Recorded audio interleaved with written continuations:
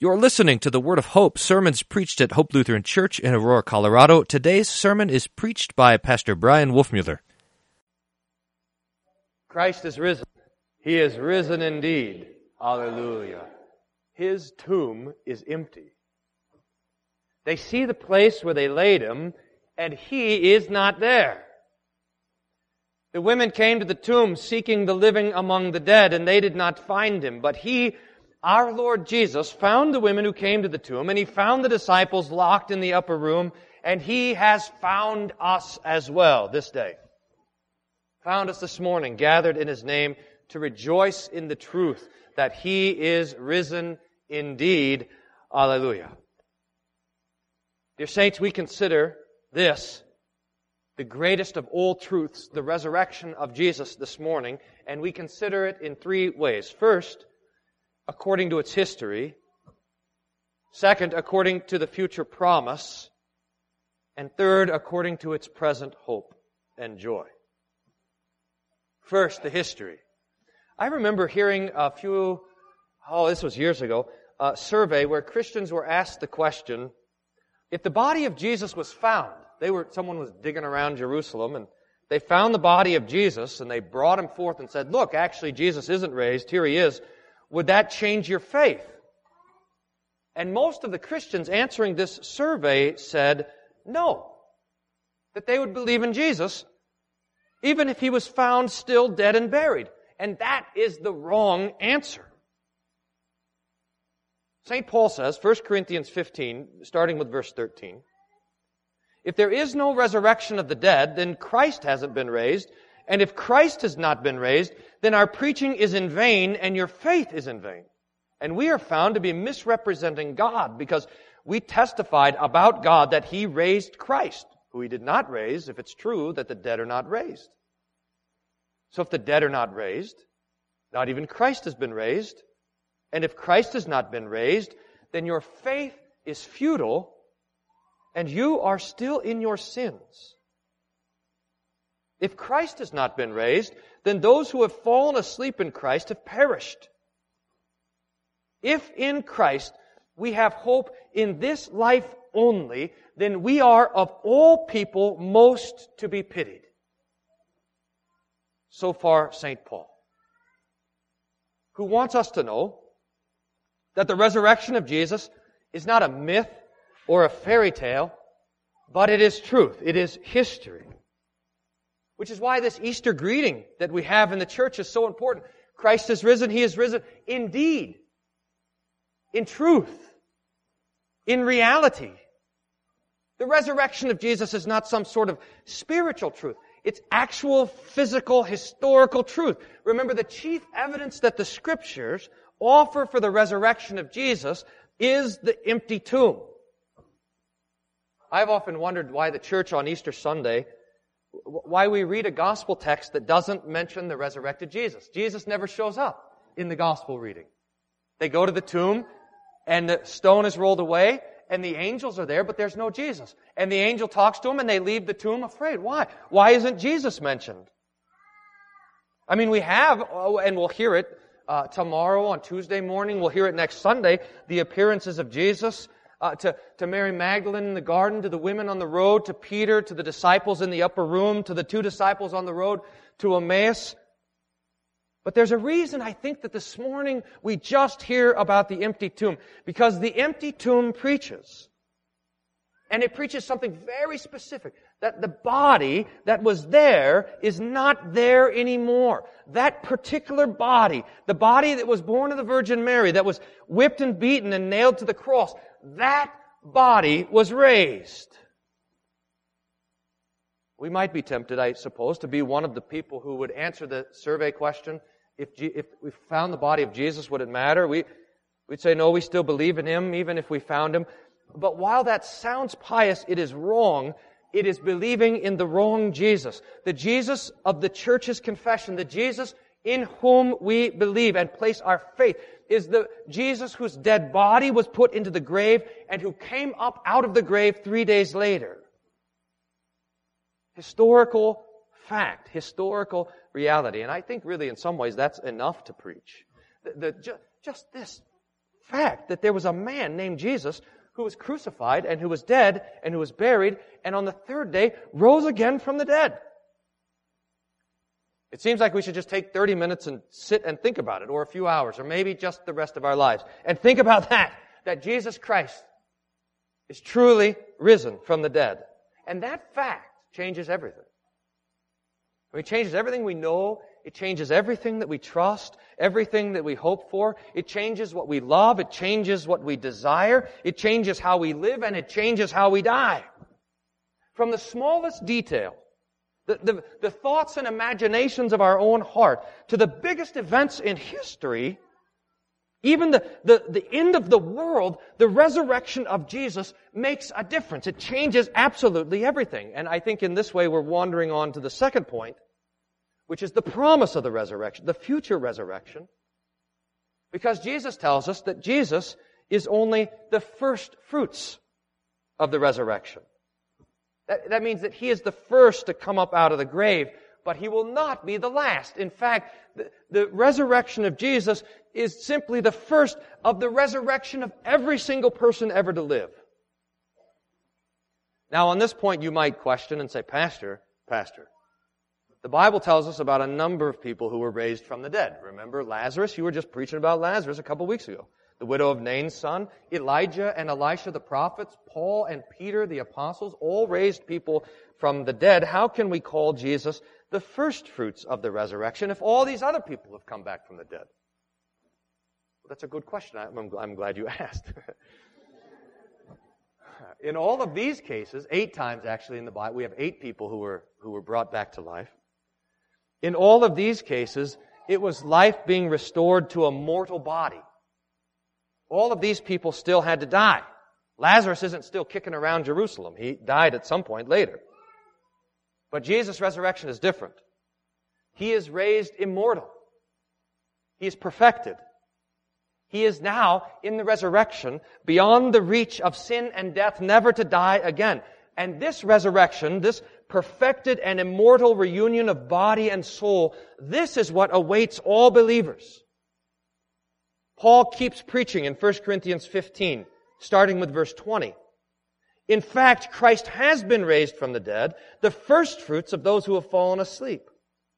For as by a man came death, by a man has also come the resurrection of the dead. For as in Adam all die, so also in Christ shall all be made alive, each in his own order. Christ the first fruits, and then at His coming those who belong to Christ. Then comes the end, when He delivers the kingdom to God the Father after destroying every rule and every authority and power.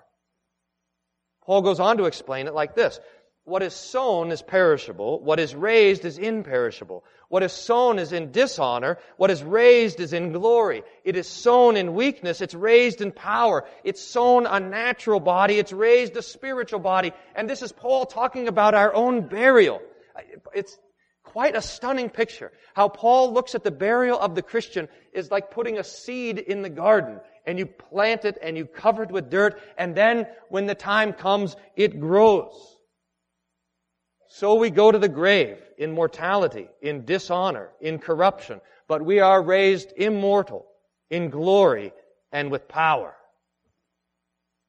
Now, this is talking about the resurrection of the living, the resurrection of believers. There is, the Bible warns us, a resurrection of the unbeliever also, what Jesus Himself calls the resurrection of condemnation in John 5. That's where for all of those who do not believe in Christ, the body and soul are reunited, but they are not perfected. And this body and soul reunited is handed over to eternal destruction, to hell itself. And this is why we are here this morning. We're trying to avoid that. In fact, it's why the Holy Spirit is putting into your ears and into your hearts today the Lord's Word, so that you would believe and you would have the certain hope of the resurrection, not to condemnation, but the resurrection to life. So for you, Jesus says, and we should treasure these words, John 14:19. Jesus says to you, because I live, you also will live. So we have this hope, the sure and the certain expectation that on the last day, Jesus will stand on the earth and He will call us out of our graves, and our graves on that day will be as empty as the grave of Jesus today. And He will reunite our body and our soul, and He will transform our lowly bodies so that they will be like His heavenly body, and He will usher us into the new heaven and the new earth where righteousness dwells. This is the effect of the resurrection of Jesus on all of history, and the Bible calls this our great hope. In fact, almost all the time when the Bible is talking about hope, this is what it is talking about. The resurrection of the dead and the life everlasting. And this, I think, takes us already to the third part of the sermon. We had the history of the resurrection. We have the future promise of the resurrection. But now, what about now? What does the resurrection matter today? To answer this question, I'd like to put into your ears the words that Jesus spoke to Martha, who was mourning the death of her brother Lazarus. This is John chapter 11. Jesus says, "I am the resurrection and the life. Whoever believes in me, though he die, yet shall he live. And everyone who lives and believes in me shall never die." Now this is the promise for you today. You will never die. Now you say, "Pastor, how can this be? I've seen Christians die all the time." And I say, you guys have a lot of questions this morning. But that's another good one. There is a spiritual death and a physical death. The spiritual death is condemnation, what we talked about before, judgment from God. Spiritual death is hell. Spiritual death is getting what sinners deserve from God. But Jesus, in His death and in His resurrection, took the punishment that you and I deserve, so precisely so that He can forgive your sins and give to you eternal life. And Jesus gives you this life. This spiritual life, this first resurrection. He gives it to you in baptism. He gives it to you in the preaching of the gospel. He gives it to you in the body and the blood with the forgiveness of sins. He gives you that spiritual life now, and we have that while we wait for the gift of eternal physical life in the resurrection. So in this passage, Jesus is talking about both physical and spiritual life. He says, "I am the resurrection and the life. Whoever believes in me, though he die, yet shall he live." That's the resurrection of the body. "And everyone who lives and believes in me shall never die." That is the resurrection of faith, the forgiveness of sins. And that is what you have today.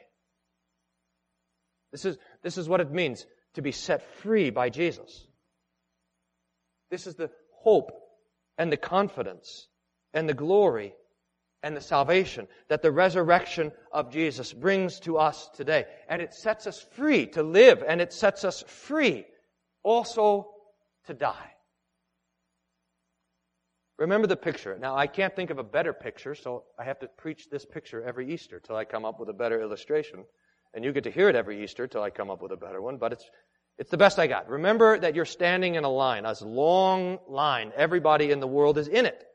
And one at a time, the people at the front of the line are stepping through a veil, a curtain. And you hear, after they step through the curtain, you hear these two thuds. The closer you get, you start to see the outline, what's happening behind the veil. Just very hazy, you get to see that there's some sort of thug who's standing there on the other side of the veil, and he has a sledgehammer. And you're able to identify the two thuds because when someone steps through the veil, you see the sledgehammer come down and crush them. That's the first thud. And then their body hits the ground. That's the second one. And they're dragged off. And you no longer want to be in this line. But you can't get out. And every minute you're getting closer and closer to the front. That's a frightful picture. But then someone, you can't believe it, someone comes and cuts in front of you. What's he doing? And you have your eyes on this one because he seems a little bit curious. And he goes through the veil before you. And just like everyone else who went through the veil, he is crushed on the head and he falls over in a heap, and they come to haul the body away. But then something different happens. You see his body move a little bit. You see him shake a little, and then you see him stand up and turn and face the thug with the sledgehammer and take it from his hand and smash him with the sledgehammer and toss it off to the side. And now this one turns and faces through the veil with his arms stretched out, waiting for you. Jesus died, but Jesus rose and destroyed the power of death, took away the sting of death, destroyed the authority of death, and rescued you from the fear of death. He has forgiven you all of your sins. And He has borne the condemnation for you so that you could hear the verdict of His kindness and His love. And He is the one who waits for you on the other side of this veil of tears. I am the resurrection and the life, says Jesus. Whoever believes in me, though he die, yet shall he live. And everyone who lives and believes in me shall never die. This is true. This is good. And dear friends, this is your life. Christ is risen. He has risen indeed. Hallelujah.